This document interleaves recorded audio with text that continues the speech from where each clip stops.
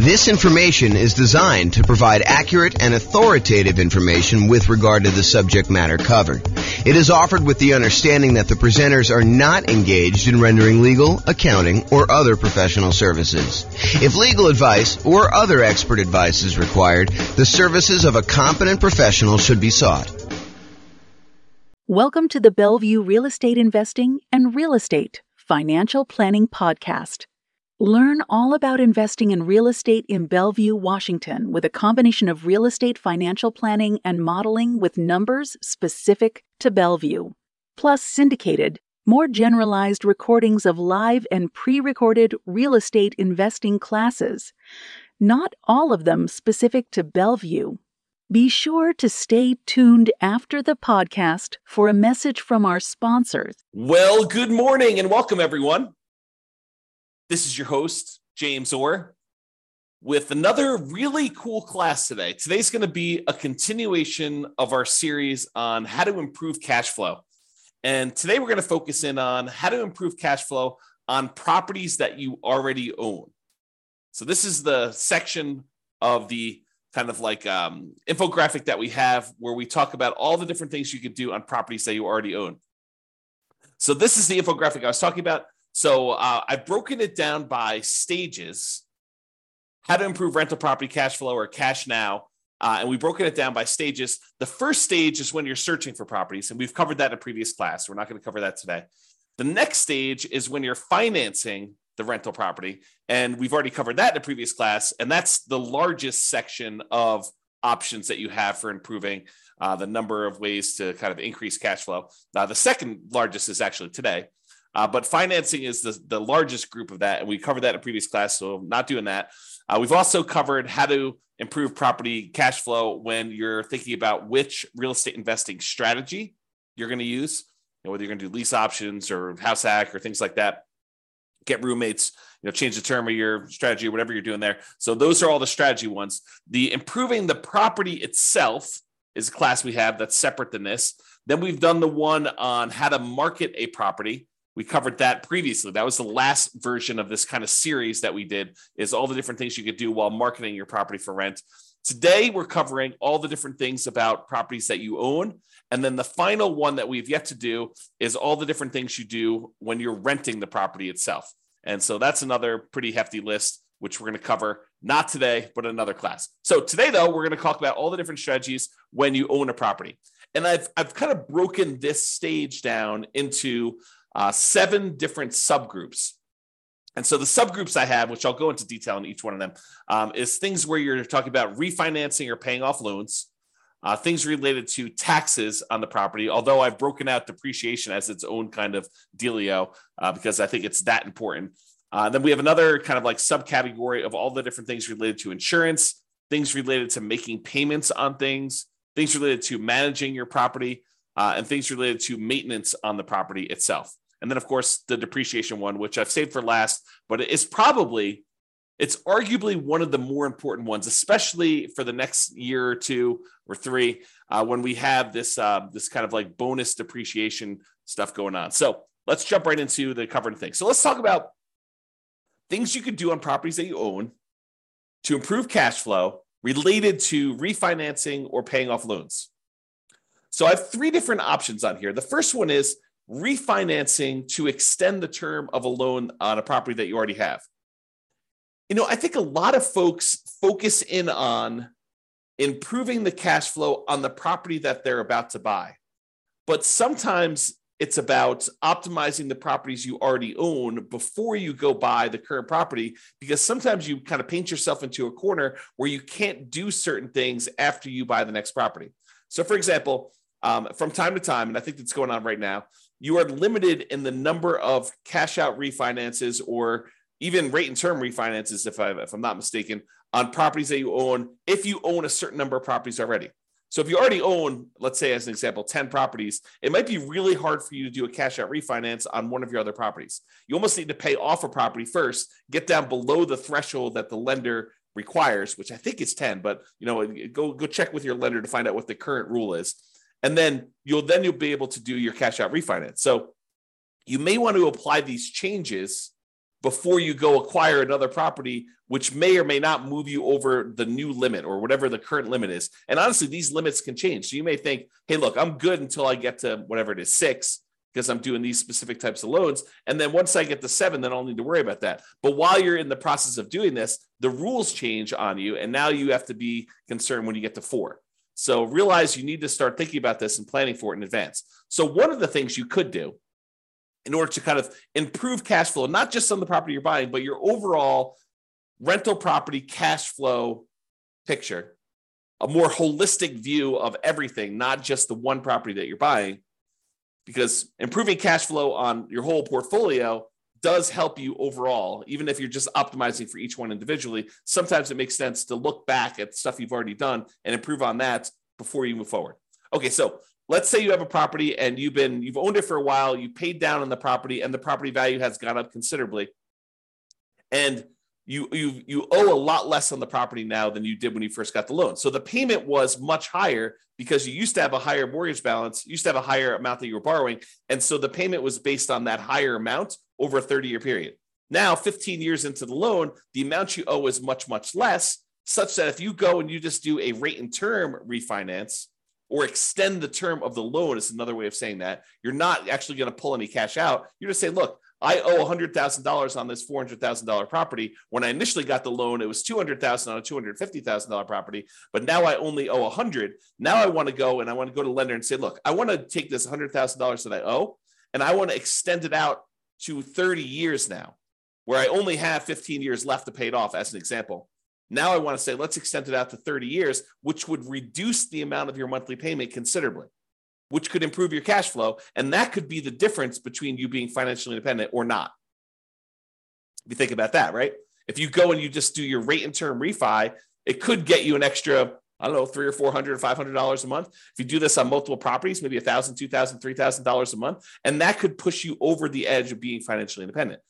So you really want to think about this and how you can optimize it. So you could refi in order to extend the term. You paid down a loan, you only have 12 years left on it, 11 years left on it, 5 years left on it, 22 years left on it. But now you want to go and extend it back out to 30 years, or maybe even longer if you can get access to a longer loan, which I think will be hard for you as a real estate investor, but maybe it's out there at some point in the future. Just think about it.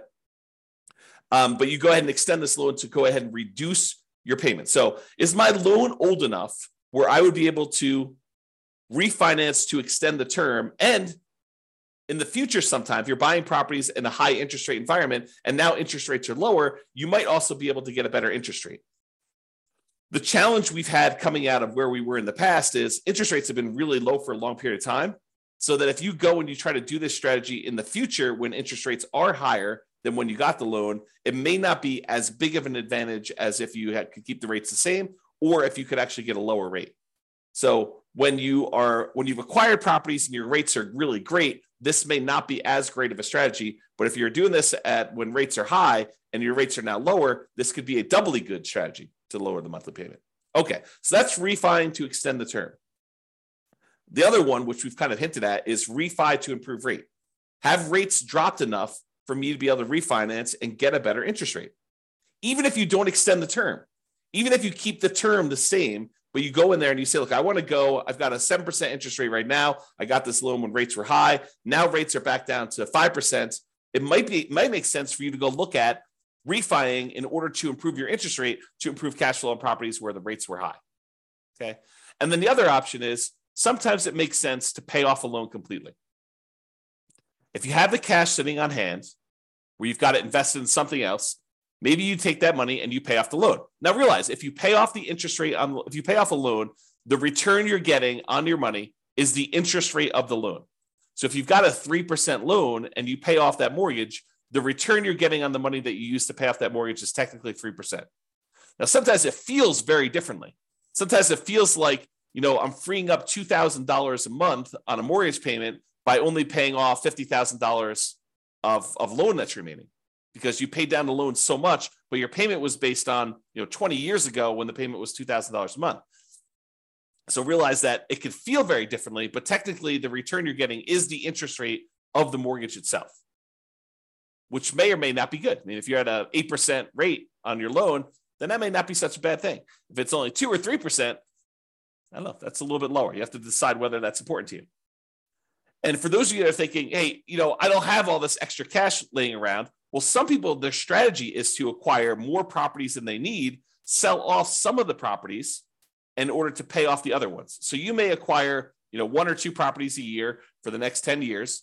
And then at the end of the 10-year period, you take 3 or 4 or 5 or 6 of the properties that you acquired, you sell those, pay the capital gains tax, pay the depreciation recapture tax, pay the real estate commissions and the closing costs on it, so that you walk away net with your true net equity after all those expenses, and use those proceeds to then pay off loans on the 4 properties or 5 properties or 6 properties, however many you decided to keep. And that could actually improve cash flow, especially if the ones you're selling are equity rich, but not cash flow strong. If the cash flow, the return on equity from cash flow is actually not great on those, you could take those and you could actually significantly boost the properties that you end up paying off to really improve cash flow on those. So some people, that's their strategy. Their strategy is, look, I'm in a market where it's really hard to make properties cash flow.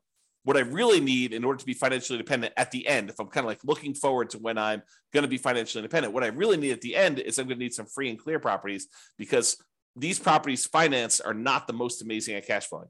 So maybe you're acquiring a whole bunch of properties using like kind of like buying properties, maybe below market even, as kind of rocket boosters to get really good returns, especially early on when the return on equity is so great, and then use that money to then pay off other properties at some point in the future.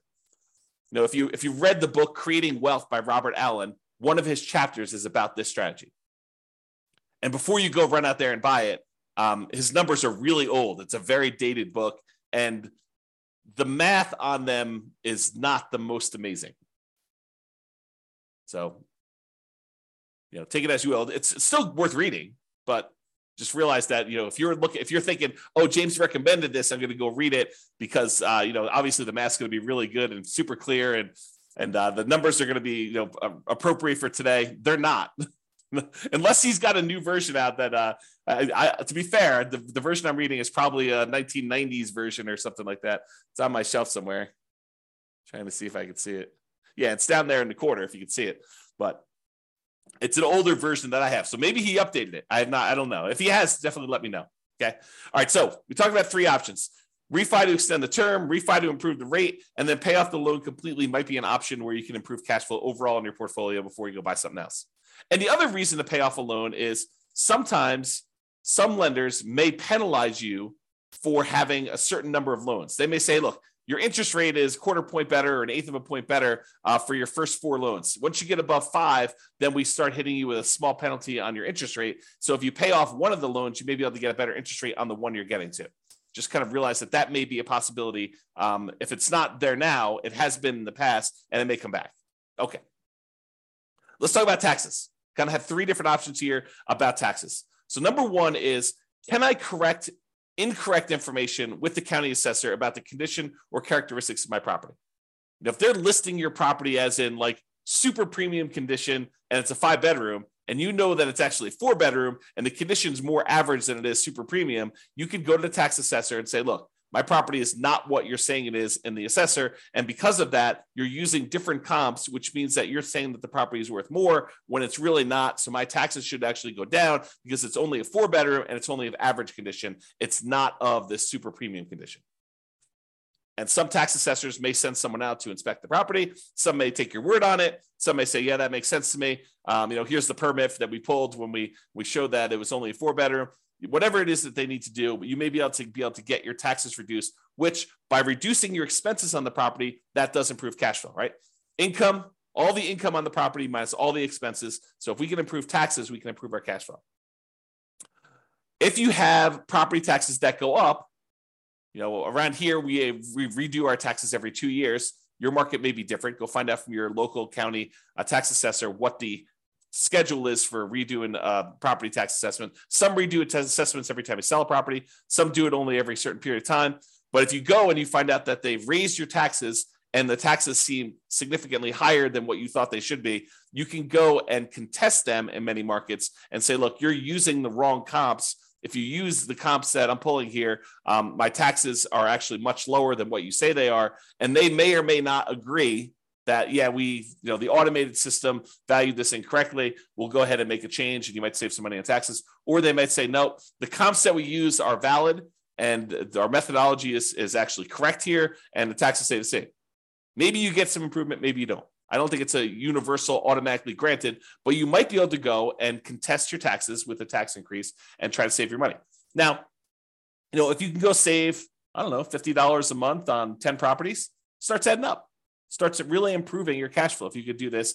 And also keeping the taxes legitimately where they should be and not a little bit higher than where they should be will help you keep your taxes low overall.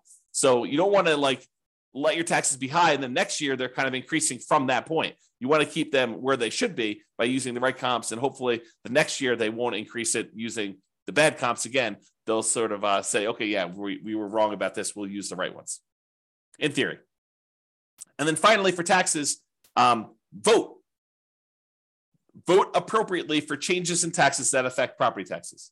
So if you're in a county and they're about to add a new tax to the kind of list of taxes that they charge you, and you have an option to vote for or against that, and it's something that you don't believe would add value that you're willing to pay for as a property owner, then vote appropriately. Vote to kind of protect your interests. So go ahead and consider that. All right, insurance. So we've got 5 different things related to insurance that we're going to talk about. First thing, who is being insured? Sometimes we buy properties with people who aren't necessarily the best credit risk people, and their credit scores are appropriately low. And so you got to be careful because insurance, part of your insurance premium is sometimes based on the credit score of the people that are being insured. So can you remove people who have really low credit scores that may be making your insurance premium higher than it needs to be? Or in some cases, adding someone who has really good credit could help lower your score, could help lower your insurance premium. Same policy, exactly same policy, but because someone has a good credit score or a bad credit score, it could actually change the rates that you're being quoted and that you'd be charged for that insurance policy. So realize adding or removing people from your insurance policy could improve or worsen the rate you're getting. And so talk to your insurance agent about that and whether you should remove someone from being insured on that or not. Next one, insurance deductible. So we've done a whole class on insurance, and I'm sure we'll do another one in the future. But the idea is you get to select how much of a deductible you're willing to pay before the insurance kicks in. So imagine you go buy an insurance policy and you say, look, for this insurance policy, I want a $10,000 deductible, meaning that I will pay out $10,000 before the insurance company needs to pay out anything. And so let's say there's a hailstorm and you need a new roof on your property and the roof's going to cost $17,000. The insurance company, instead of writing you a check for $17,000 when you have this hailstorm and you have this new roof that needs replaced, they might write you a check for $7,000 because you have a $10,000 deductible and you're responsible for that first $10,000, and then they cover the rest after that. Well, as you can imagine, if an insurance company if you get an insurance policy where you're paying the first $10,000, that's going to be less expensive for the insurance policy than someone who has an insurance policy with exactly the same coverage where the insurance company pays everything over $1,000. So if they needed the new $17,000 roof, they'd be paying out $16,000 versus $7,000. So you could go in there and you could take on some of this risk yourself by having a higher deductible. Basically, anything under a $10,000 claim, you are basically saying you're going to cover that because the insurance company knows you're not going to make a claim if they're going to have to pay out nothing. Well, you shouldn't make a claim if they're not going to pay out nothing, right? So realize you could adjust the deductible in order to change your insurance premium. Now realize this is putting you at a possible risk, and you need to weigh that risk and say, am I willing to take on that level of risk? And I think for me, it changes property to property. Like there are certain properties I have where I have much lower deductibles, and there are certain properties I have where I have much higher deductibles. Okay, but you have to decide what level of risk you're willing to take on yourself. Can I raise my property insurance deductible, take on more of the property insurance risk personally, and have a lower monthly payment for insurance, knowing that if something were to happen, I'm actually going to have a pretty significant hit to my cash flow because I'm going to need to pay out that premium upfront, right? You may be trading an improved cash flow now instead of having this risky, I need to pay $10,000, which is a lot of $100 a month in order to get caught up to the $10,000, kind of like deductible that you need to pay in. So you need to weigh those yourself. And you can find out the quotes for them. You could say to the insurance agent, I'd like to get quotes for me having a $5,000 deductible or a $10,000 deductible or a 1% deductible. They use the property value as a percentage. You can kind of get different quotes and find out what the policy is and see which one makes sense for you and what you're opening yourself up to as far as risk there. Okay. Next thing, shop insurance rates. Would it occur to you that sometimes an insurance company will price themselves very aggressively, very low, in order to acquire some business at one point in time, and then years later, they decide they want to move away from that particular type of business? And one of the ways that they signal that to the population is they start raising their rates to discourage people from using them. Is that possible that insurance company could do that? So if you've had an insurance policy over time, even though you priced that out and it was super competitive 5 years ago, now 5 years later, the insurance rates may have gone up considerably such that it may not be competitive anymore. Or other people may be much more competitive. They're wanting the business where this other company is sort of just humming along saying, now we've established ourselves, we've got a big enough group of clients, we don't need to be pricing ourselves very aggressively anymore. So we're just going to have what normal rates are, but there may be one or two or three other companies that are very aggressively trying to acquire business. And for the same exact coverage, the rates could be cheaper for one company to another. Also, the quality of the company, their service, their kind of like reasonableness in claims, their speed to pay, their kind of like denial of claims versus the acceptance of claims ratio. Like all of these things can come into play where you may be getting a cheaper rate, but they may deny you if you really have legitimate claims, and then you got to go fight with them, versus another company, they may actually have a higher rate, but they're willing to, kind of like honor your claims without fighting with you as much. Just realize that there are differences that you might be paying for that may be hard to see. Even with the exact same coverage, it may be hard for you to see kind of those different things. So shop around, compare insurance rates to make sure that your insurance premiums are competitive. And it is important to make sure that you're getting apples to apples comparisons. You don't want to get, say, hey, what's the insurance policy on this property that I'm getting? Here's the address. And you go quote it that way, and three different insurance companies give you quotes, and they're all over the place. One of them's really high, one of them's really low, one of them's right in the middle. They could be giving you quotes on very different coverage. One could cover a lot of things. One could cover the bare minimum of things.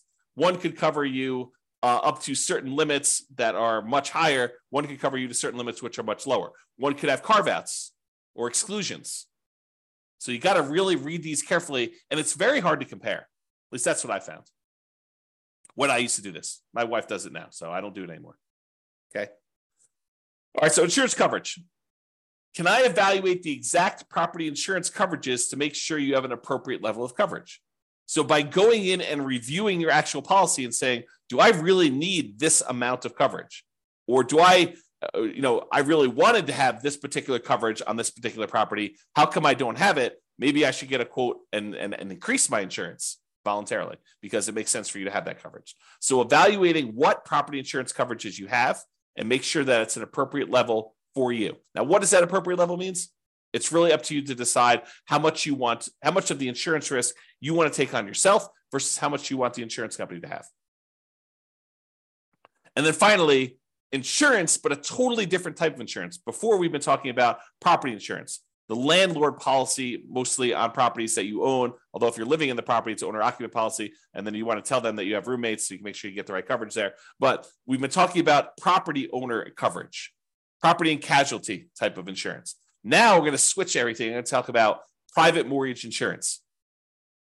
Still insurance, but this is insurance that you buy when you put less than 20% down to protect the lender in case you default.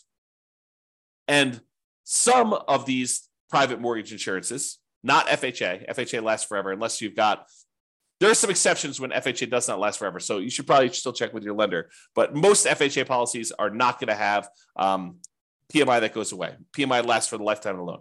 But a lot of other insurance, a lot of other loans, conventional financing specifically, they will allow you to get rid of PMI once your loan to value drops below either 80% or 78%, depending on who you talk to and which lender you're talking about. So if you get below 80% loan to value, a lot of times you can call up the lender and say, I'd like to request that my private mortgage insurance be dropped because you have 20% of equity at this point, 20% cushion of equity to protect you. Sometimes they'll make you pay for an appraisal. Sometimes they'll do a kind of like desktop market analysis to see if they believe that's true. Sometimes they might ask for a broker's opinion of price. But they will oftentimes check to make sure that's true, unless they're using the original loan value, the original property value when you purchased it, and you paid down the loan now below 20% equity, 80% loan to value. Then a lot of times they will automatically just exclude it from there without having to do an appraisal.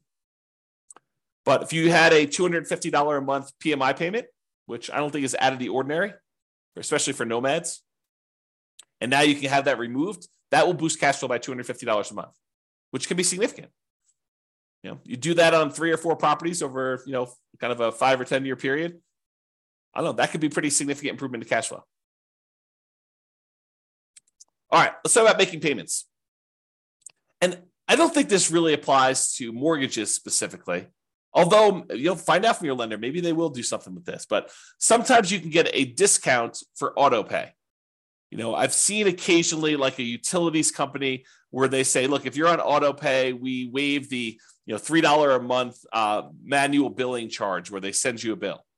If we don't have to send you that, if we do it via email, then we will waive the $3 a month kind of like billing charge, and you can have a little bit less. This is not going to be a $100 a month type of savings, but if you have enough of them, it could add up a little bit. So can you sign up for auto pay on utilities or things like that to avoid a per bill fee charged by the utility providers or whoever the person doing the billing is? And then secondly, sometimes you can get a discount for early payments.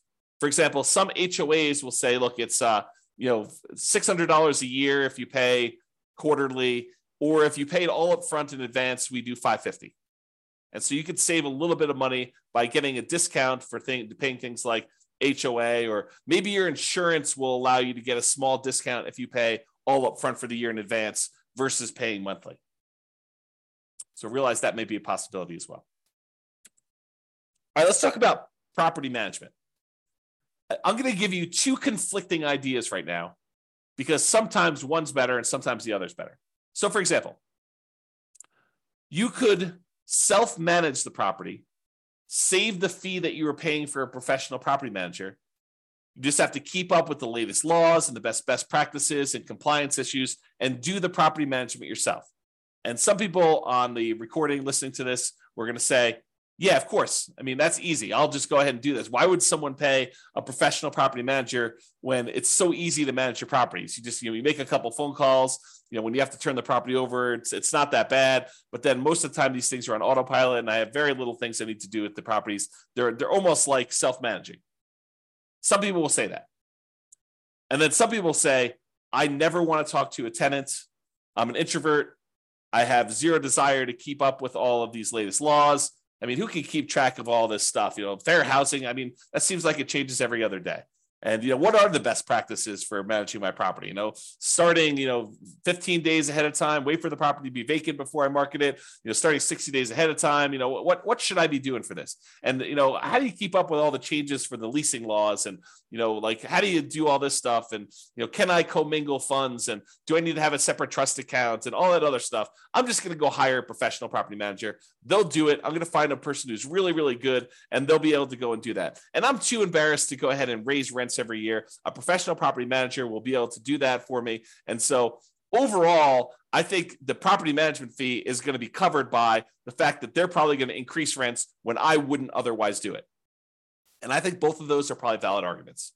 There's people that are like self-manage, Why pay a property manager for something that's so easy to do that I could do it myself and I will be able to improve my cash flow by doing self-management? And other people are like, I'm going to have a tenant in there and I'm not going to raise rents over a decade or 15 years. And so I'm going to be way below market rent. It's better for me to pay a property manager who's going to keep up with the latest rents, make sure I stay out of trouble, kind of buffer me from having some, kind of law and compliance risk of making a mistake with fair housing, or, I'm doing something wrong, or I'm commingling funds, or I don't have a trust account, or all these other things that I could make sound very, very complicated. But, the people that are managing it themselves, they're like, yeah, it's a non-issue. So you have to decide which one of these makes sense to you. And I think that both of them could be right for different people.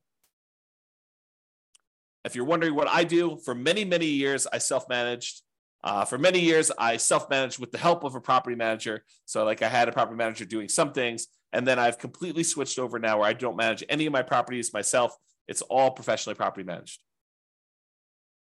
So that's what James does, in case you're wondering. Speaking of property managers, you do need to manage the manager. That's another tip on here. So can I review my property management statements carefully for mistakes? Property managers are human. They make mistakes. Sometimes a lot, depending on who it is and their policies and kind of like their team and who's doing stuff and how much turnover they have and a whole bunch of other factors that go into that. But sometimes property managers make a lot of mistakes. And so you sometimes need to stay on top of them. Well, you always need to stay on top of your property manager, but sometimes you need to do it more so than others. And that could actually save you. I mean, if you have a wrong bill and they accidentally charge you $1,000 for something that you didn't need to pay, or it was really a $4,000 bill instead of a $5,000 bill, and you don't catch that, that's almost $100 a month. That's pretty significant for cash flow. So take that into account. And then related to that, insist on best practices.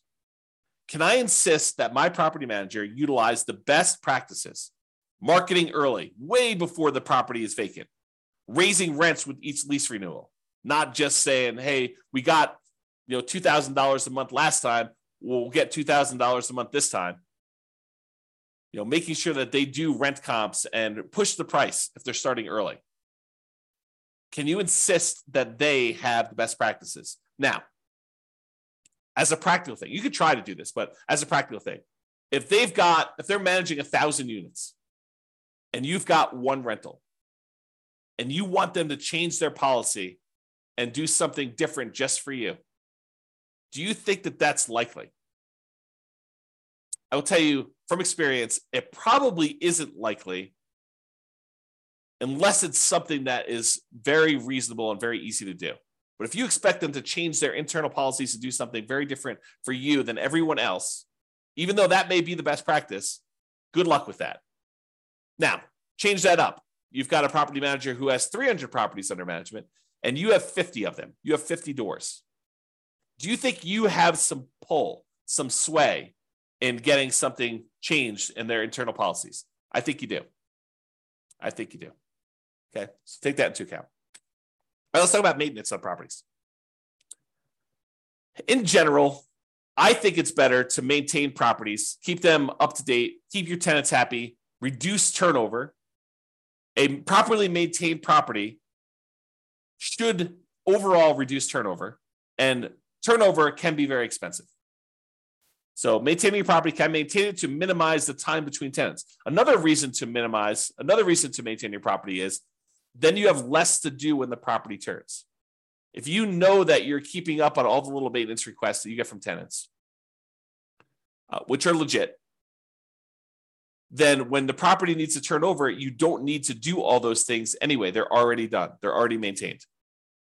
Okay. So can you maintain property to minimize vacancy, to improve cash flow overall?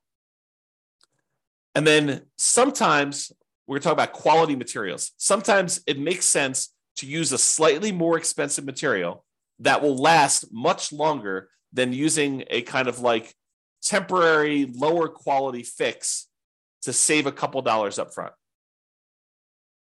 For example, in some units, it may make sense for you to do luxury vinyl tile or luxury vinyl plank, spend a little bit more money up front than to pay for, low grade carpet that you know you're going to need to replace much more frequently than the LVT, LVP. Which, if you look at it over a long period of time, it looks like you took a hit to your cash flow. But if you figure out this lasts twice as long, but it only costs 20% more, then you should have reduced your overall expenses on cash flow over a longer period of time, not just in that first year when you took the hit on a little bit more expensive. Okay? All right. This is the last one. And this is really important because these could be big dollars. Depreciation. Depreciation is the tax benefits you get from the IRS for owning rental property.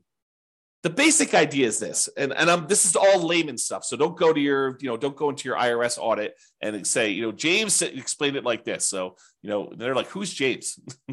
who's this guy anyway? You need to go talk to your tax professional and get like the legit thing, or go look up the tax guide and actually read it yourself. But this is my layman's version of what this is. When you go buy a rental property, the government says, look, this property is going to depreciate in value over time. The usefulness of the building itself is going to fade over time, such that over 27 and a half years for residential properties, it's going to go from whatever it's worth when you buy it down to zero. Not the value of the land. The land is excluded. The land does not depreciate in value, but the functionality of like the things on the property itself, the siding, the carpet, the kitchen sink, it wears out over time. And so we call that depreciation. And the government allows you, the IRS allows you to actually depreciate that, to get a tax advantage of having this thing go to zero. So how it works is this. You buy a property, and let's say it's a $400,000 property. And let's say the land is worth $100,000. You'd find out from your tax assessor or ask your CPA for advice on how they do it in your marketplace. But let's say that the land is worth $100,000. So the depreciable amount for the building is $300,000 as an example. So normally the government would say, look, if you want to, you could take that $300,000, the value of the building, and you could divide by 27 and a half years. And then on your taxes, you could offset income you have by that amount each year. So on a $300,000 property, let me go ahead and pull up a calculator here, and I'll do a little bit of math for you. So $300,000 divided by 27.5. So they're basically saying you could take $10,909 and subtract that from the income. I'll say eligible income in order to not pay taxes on that amount. So to use really basic layman's terms, which isn't exactly correct, but it's good enough for me to explain it to you. If you made $100,000 a year, you could take this $10,909. Let's just call it $11,000. We're going to round up. So this $11,000 in depreciation, and you could remove that from the income that you made so that you're paying taxes only on the amount that's less. So if you made $100,000 minus $11,000, you're now paying taxes on $89,000 instead of taxes on $100,000. So because you were able to deduct that depreciation from your income. Now, what that means is this $11,000 in depreciation that you got, if you multiply that by your tax rate, whatever your highest tax rate is, because it's really on the highest, although if you use effective tax rate as an estimate, it'll kind of make it a little bit more conservative because your effective tax rate is a little bit lower. So if your effective tax rate, let's say, is 25%, that means about $2,500 per year is how much you didn't have to pay in on taxes, which if you squint really hard is like $200 a month. So you got almost like $200 a month in saved taxes, which looks like cash flow to you. Because you could go to your job and you could say, look, adjust my exemptions, adjust the kind of like exemptions you're taking out of my paycheck so that you're lowering the taxes that are taken out of your monthly paycheck so that you get a little bit more on your job paycheck, because at the end of the year, you're going to get this depreciation and you're not going to have to pay that amount in money. So you could say, look, go ahead and adjust my normal paycheck stuff, even though it's technically from the real estate. But so I'm paying less in the taxes on my paycheck. I get more money in each weekly paycheck or biweekly paycheck or monthly paycheck or whatever you're doing, so that it actually looks like cash flow to you each month. And you could go do that, adjust it so that it's about $2,500 for the year, about $200 a month. And that actually would improve your cash flow. So it is like improving cash flow, right? By getting this depreciation benefit, even though it's really a tax benefit that you get at the end of the year, it really is like getting cash flow, because you may just get it. If you think about it, getting in advance at the beginning of the year, you're paying last year. So it looks like this year's moving forward. Or if you want to take it out of your monthly paycheck, your weekly paycheck, or whatever from your job, you can do that as well. And there are definitely some rules for this, right? Like if you earn so much money, you have to defer it. You can't take it all at the same time. If you don't qualify for, the active real estate investor thing, then you might not be able to take it. So there's some rules to this. You got to go look at those and talk to your CPA or read them yourself to go into them. But this idea of being able to take depreciation is really important. Now, why am I making such a big deal out of this? Because with depreciation, you have to take it. You can't choose not to take it. The IRS assumes that you have taken the tax depreciation benefit. So when you sell the property, they want to capture this back. They want to take the benefit that you got and they want to charge you taxes moving forward, depreciation recapture tax. So they assume that you took it. It's not like if you don't take it, then you don't have to do depreciation recapture. That's not true. You have to do it. So if you got to do it, you might as well do it. So why am I making a big deal on this if you have to do it anyway? Well, there is an optional thing you can do. You could go to an engineering firm and have them go through your property and determine what the depreciation schedule is for each individual component instead of the depreciation schedule for the entire building. The really simple way to do it is you take the entire building, not the land, but you take the purchase price, you subtract out the value of the land, you get the value of the building, and you divide by 27 and a half years, and that is a simple way to calculate it. However, you could hire an engineering company to go into the property and say, oh, flooring, that's a 5-year depreciation schedule. So instead of taking this $3,000 building and depreciating everything over 27 and a half years, they break out each individual component into its real depreciation schedule. So flooring may be 5 years. So now they take all the value of all your flooring in your house and they say that whole value now, instead of taking that over 27 and a half years, we are going to take that over 5 years. And so that actually can make the amount of depreciation you get much earlier. You don't have to wait 27 and a half years to get the value of the flooring. You can take that over 5 years, which can significantly improve the cash flow from depreciation, that cash flow you're getting on the property early on. In theory, when you probably need it most. Now, if you're buying a property and your cash flow is not great because prices are high, interest rates are high, and rents are lagging, it tends to be not great early on. And then as rents sort of creep up over time, it gets better and better because most of the time your payment is fixed, right? Your mortgage payment becomes fixed. And so even though tax and insurance are going up a little bit, rents are going up faster than those. And so cash flow tends to improve on rental properties over time. So usually your cash flow is worse early on. So getting this cash flow from depreciation benefit earlier is better for you. And apparently you could take some bonus depreciation, which I'm not a tax expert. Go talk to your tax expert about it. But you could take this bonus depreciation early for the next couple of years. So right now, your bonus depreciation percentage is 80%. That's in 2023. I'm recording this March 30th of 2023. And this year, according to tax code, you could take an 80% bonus depreciation. Next year, it's 60%. So 2024, it's 60%. 2025, it's 40%. 2026, it's 20%. And in 2027, there's no bonus depreciation. Now, it's possible the politicians will change tax code again, and they will bring back bonus depreciation sometime after 2027, or maybe even before, for all we know, right? This bonus depreciation idea has come in and come out of the tax code more than once. It's my understanding. So it's possible that it'll come back in the future, but right now, in this year, you get 80% bonus depreciation. So if you were going to go buy this $400,000 property that has $300,000 in depreciable amount, an estimate of what this bonus depreciation might be is somewhere between $30,000 and $45,000. Of course, you have to go and look at the actual property and have the engineering report done, and they'll actually do the numbers. But it's somewhere in the range of $30,000 to $45,000 in bonus depreciation, which before it was around $11,000 for the normal one. So the bonus depreciation just in that first year is like 3 times the normal. And if you're at a 25% tax bracket, that could be somewhere in the neighborhood of $7,500 in tax savings, which looks like cash flow to you. So if you could get an extra $7,500 that you didn't have to pay in tax, looks an awful lot like, I don't know, let's call it $650 a month.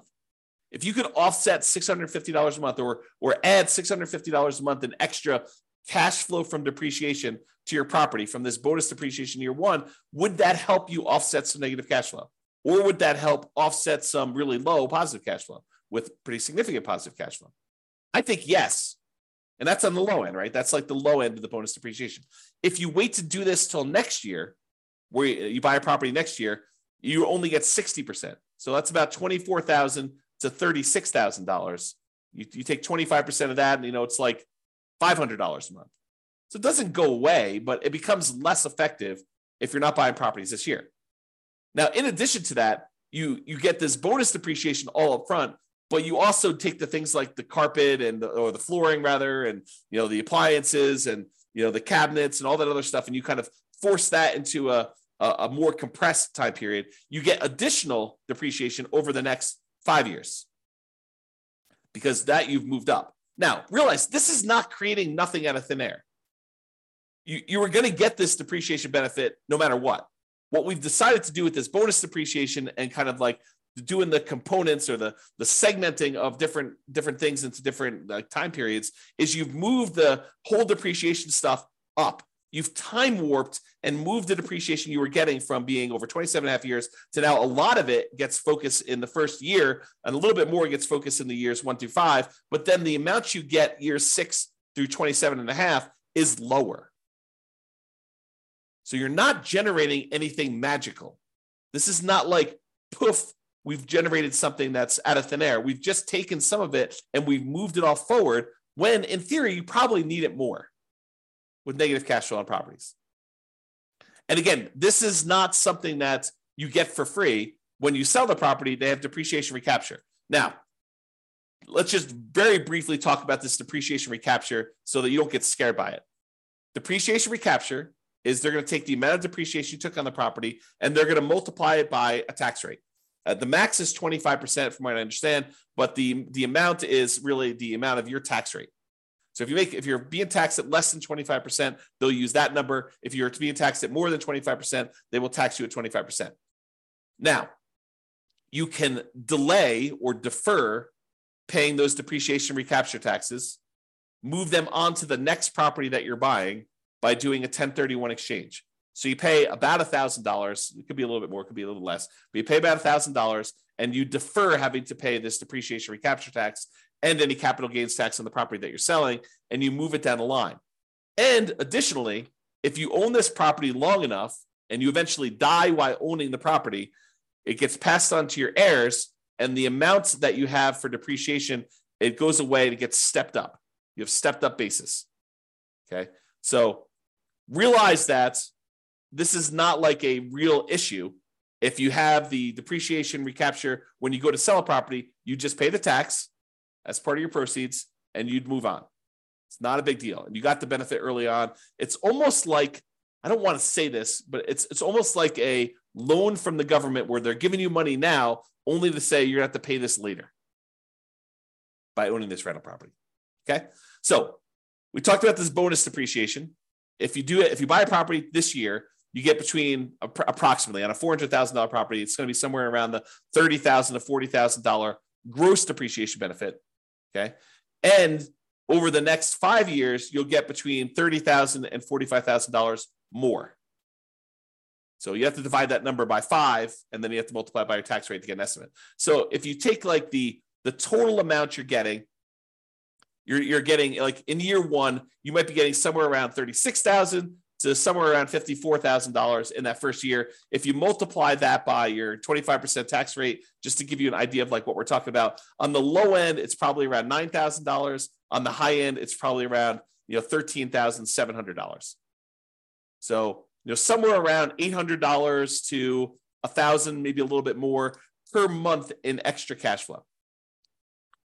Is that significant? Yes, very significant. So if you had a property where you were like, hey, I'm getting, negative $500 a month in cash flow because I'm putting 5% down and interest rates are really, really high and the prices have just run up over the last few years and rents aren't that great right now. They're lagging behind. I mean, they're up, but they're lagging behind a little bit from how much prices and interest rates have gone up. Will an extra $800 a month help you in the first year? Yes. Will an extra $1,000 a month help you in the first year? Yes. And in the second year, you're probably talking, this because you're moving some of the depreciation up there. You're probably talking about, let's see, on the low end, 30,000 divided by 5. You're probably talking like another, let's see here. Am I doing this right? Yeah, about $400 a month. Okay. So that's why this is important for improving cash flow. And you're going to want to talk to a CPA to understand this. And you're going to want to talk to an engineering firm that specializes in cost segregation. And one ideally that focuses on cost segregation probably for single family homes. This is really common in large commercial buildings, but it's less common, although it's completely usable, in these smaller properties. There's just a cost to doing this. You're going to pay a fee in order to have the cost segregation study done. Have the engineering company go and do that for you. So you pay a little bit of money now in order to get your depreciation benefits early on. And with the bonus depreciation, it's probably worth it. Okay? All right. So that's it. In conclusion, optimizing cash flow is about maximizing income and minimizing expenses. And today, I think we focus mostly on minimizing expenses, all the different ways to minimize expenses on properties. There are things you could do on properties you already own that will improve your cash flow overall. And I think that's what we focused on. It's better to take a more holistic approach and optimize at the various stages rather than just sort of like willy-nilly saying, oh, can I get more in rent? No, I'm done. You really want to think about this stuff in a better way, more holistic way. All right. That's all I got for you. Hope you enjoyed it. This has been James Orr. Have a great day. Bye-bye for now. With home prices up, mortgage interest rates up, and rents up, but not quite enough to counteract the higher prices and interest rates. Cash flow on rental properties in Bellevue is harder than ever. Book a call with the Real Estate Financial Planner to apply our proprietary 88 strategies to improve cash flow on your rentals. See the show notes for a link to schedule your call and improve your cash flow today. If you're a real estate agent, lender, or professional in Bellevue that wants to help our real estate investor listeners, consider reaching out to learn about collaboration opportunities with this podcast. We'd love to add more value to our listeners by having you assist our investors buy, sell, and finance their real estate investments. See the show notes to schedule a call to discuss collaboration opportunities.